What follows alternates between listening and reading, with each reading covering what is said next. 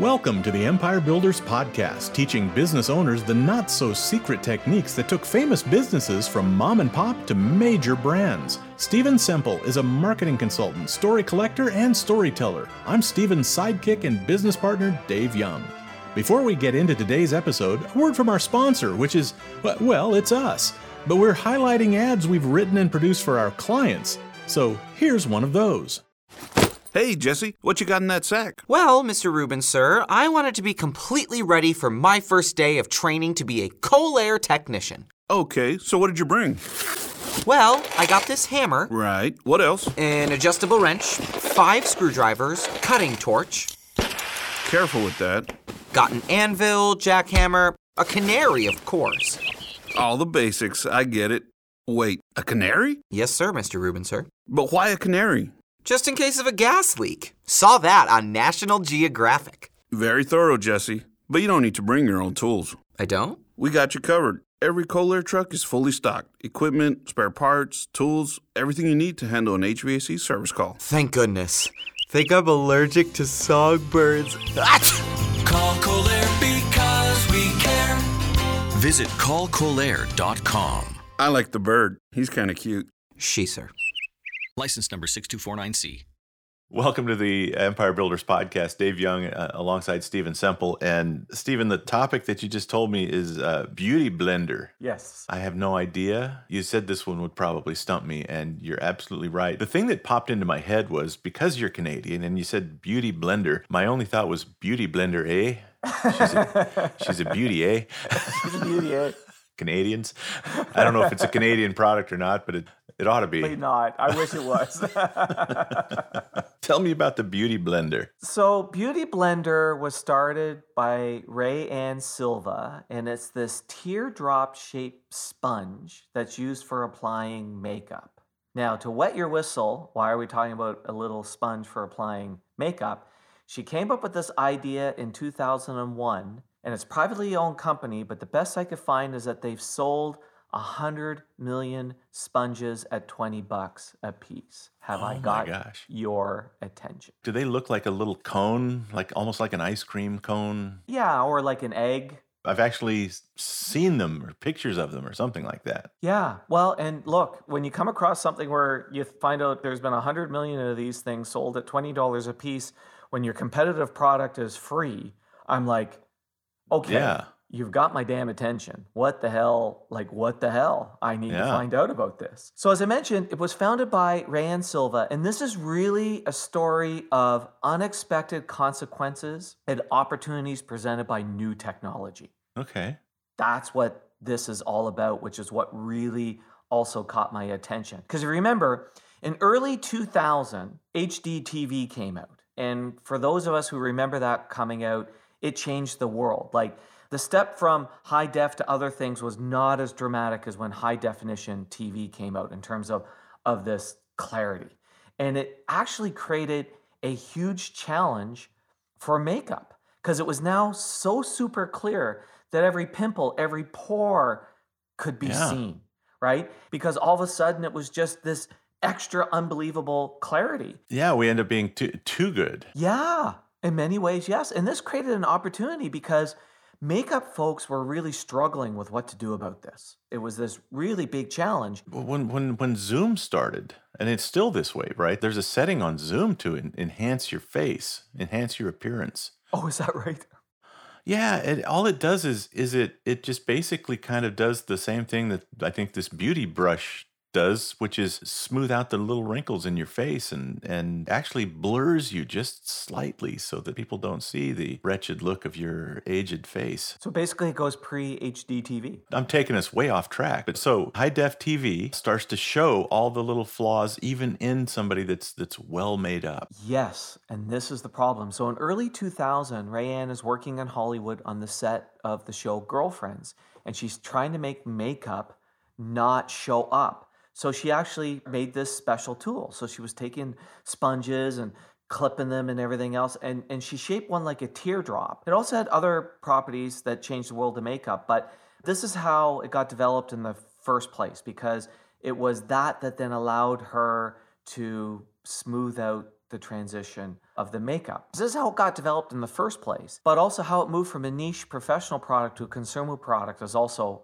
really interesting, especially when you consider makeup comes with a little free sponge already. Right, yeah, it's already got that built in. So Rayanne was born to a working class family in Southern California in the 70s, and she had no direction as a teen. Her dad was a mechanic who raced cars and bikes, and her mom was a waitress. And the mindset of the family was, you have to have a trade. No one in the family had gone to college. You got to have a trade. So the mom encouraged her to join a fashion school. So she signed her up for the Fashion Institute of Design and Merchandising in California. And her mom was super fashionable, and she thought this was a good idea, and her mom took out a loan for her to go to school. So while in school, Rayanne got a job selling perfume. And so basically, when you sell perfume, you dress up in high heels and spray people with perfume. You ambush people in the department store. And that's exactly how she worded it. And she said, you know, this is a great way to live a solitary life. So she realized this is a terrible job. She was sick of perfume. It was a minimum wage. She was pissing people off while walking around in the high heels. Meanwhile, she looked over at the cosmetic counter and she saw people laughing. It's a positive experience. Plus, they were making commish, right? They were making money. Okay, yeah. So she said, I need to go there. And she convinced someone to hire her. And at the same time, she moved into an apartment in California where she met a makeup artist. And in the makeup business, you either do retail or production. And to her, production looked exciting, and she learned there was good money, so she decided she wanted to do that. Now, at the time, she was a single mom, so she needed to make a living, and that looked good to her. It was a hard business to break into because producers had their people, actors had their people. Okay, so when you say you have to go into production, you're talking about movie and TV production. Correct. Not producing cosmetics. No, but correct. But everybody has somebody. But it's the early 80s. And what launched in the early 80s? I want my MTV. This is why you're so brilliant, Dave. Absolutely correct. And if people want to listen to the story of MTV, go back to episode 88. And now everybody's making music videos. Suddenly, there was all sorts of musicians who were on the first time were on camera and did not have their people.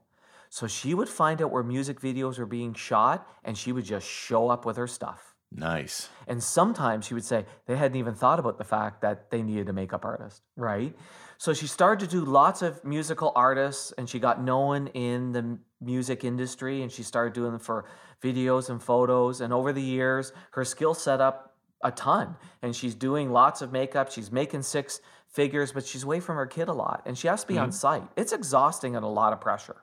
You have to be there all day. Yeah, you're touching people up all day too, right? It's not just done. And this is the breakthrough, is exactly the touch-up thing. She took a class, and what she learned was the importance of water on a sponge for applying makeup. You actually want a little bit of water on the sponge because it makes it so that the makeup is not absorbed by the sponge. It's actually repelled by the sponge, so it's easier to apply. And so along comes HD TV in 2000. It changes the makeup challenges as we were talking about because you're needing to get this seamless look. Now, here's the thing.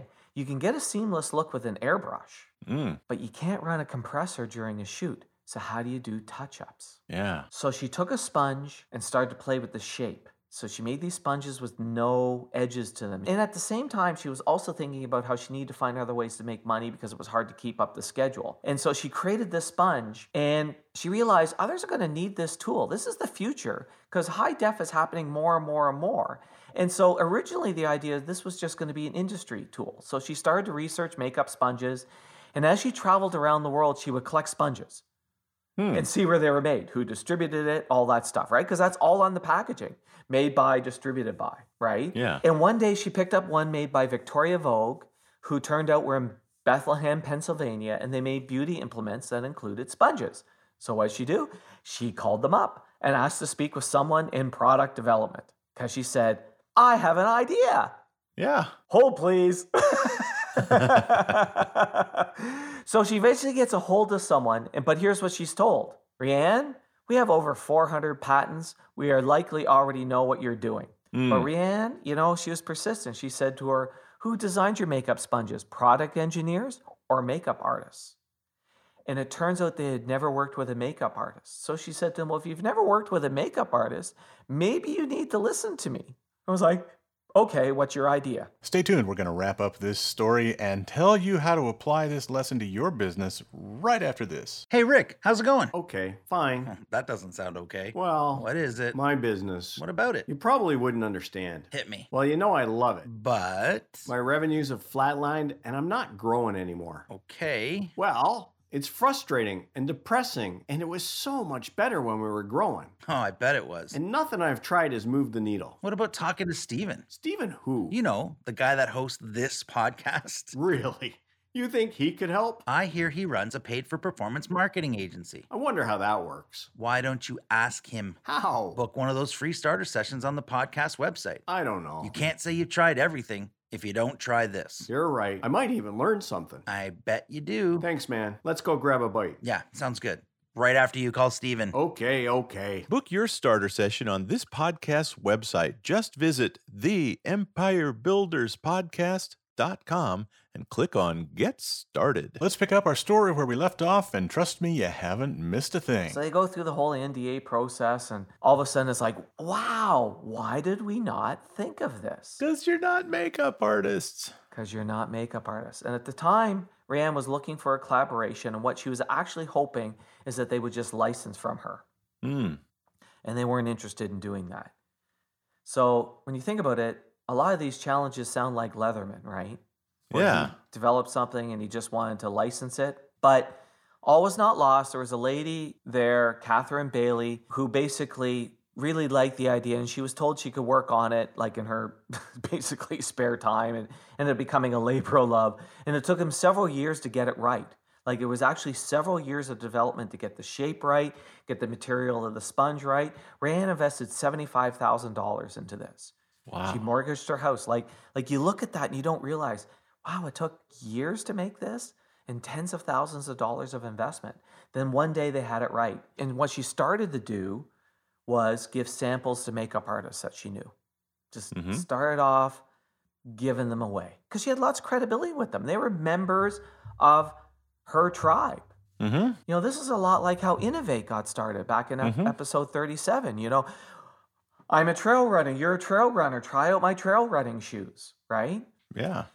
And then she also started to sell it to pro stores because, again, she had credibility with them. She had a relationship with them. Her customers knew them. Next thing you know, consumers started to look for it. Somehow consumers found out about this. So she went to her pro stores. So she said, okay, I do want to sell to consumers. So she went to the pro stores and asked them, who's your favorite sales rep? And I thought this was brilliant. And then she went to that sales rep and hired that sales rep to sell her product. So what they first decided to do is they wanted to do small boutiques because the product cost $20, competition was free, but in small boutiques, it was easier to spend time with the salespeople. Typically, the salespeople had conversations with the customer, so they felt it was much easier to get that education and an engagement piece done in small boutiques. And then in 2012, Sephora and Ultra wanted to sell her product. But what she felt was being rooted in the pro community really helped her because consumers and influencers, you know, are influenced by the pros. Especially in beauty and those lines, right? It's like, oh, who did some famous star's makeup, right? What does the famous starlet use? Starlet. Exactly. That's not even a word anymore. No, it's Come on. now a YouTuber, right? But this is like the definition of influencers. Yeah, and she moved on to start a makeup line as well, and she has an interesting story about how she invested $2 million in a launch and screwed up the launch, but still managed to sell it out. But the big thing that she recognized even on the screw up of the one launch was it set up conversations. And anytime you're having conversations with your customer, even if it's explaining a mistake, it's a good thing. They now have a full line of complexion products.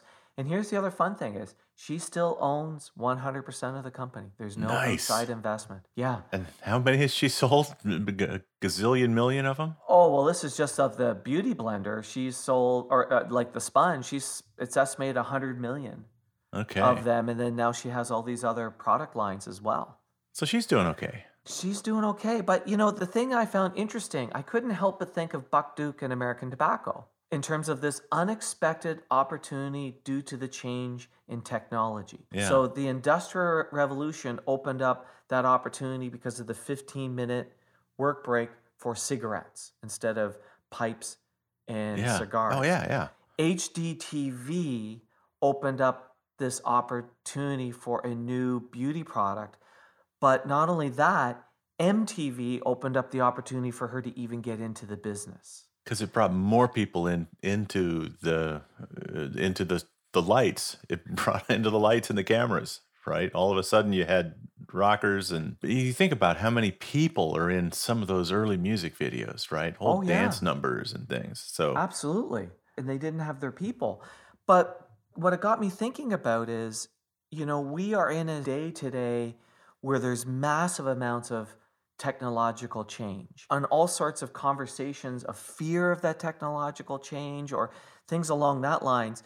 And what I want people to think about is there's these opportunities that are created on the margin of all of this technological change. It's not about the direct impact of the Industrial Revolution or the direct impact of HD TV. It's these things that happen on the edge that create massive opportunities for new businesses and entrepreneurs. And I think the more we can keep our eye open for those things, the more we have opportunity to grow our businesses and create new ideas. And because there's a lot of people looking at there's a lot of people and a lot of big money looking at the direct piece, but they're not looking at the edges. It's even hard to describe it sometimes, right? It's like all of a sudden it's no longer good enough to look good at 10 or 15 feet away. Yeah, when it was being developed, no one thought about that. What kind of technological change is influencing your industry, and what do those changes mean, like you said, Stephen, out around the fringes? Sometimes the impact is direct, and it's a big impact. I was going to say impactful. That would be very redundant. The impact was impactful, but it's that edge. It's that outer edge. That's where it can start poking around and looking for ways that it's going to change things that you weren't anticipated. The more I looked into the story, the more I was like, wow, this was really cool, and I think a lot to learn from Rayanne, and so good for her. Rayanne, what was her last name? Her last name, so it's Rayanne Silva. Silva. Yeah, I just want to remember that. Yeah, amazing woman. All right, thanks, David. Thanks for listening to the podcast. Please share us, subscribe on your favorite podcast app, and leave us a big, fat, juicy 5-star rating and review. And if you have any questions about this or any other podcast episode, email to questions@theempirebuilderspodcast.com.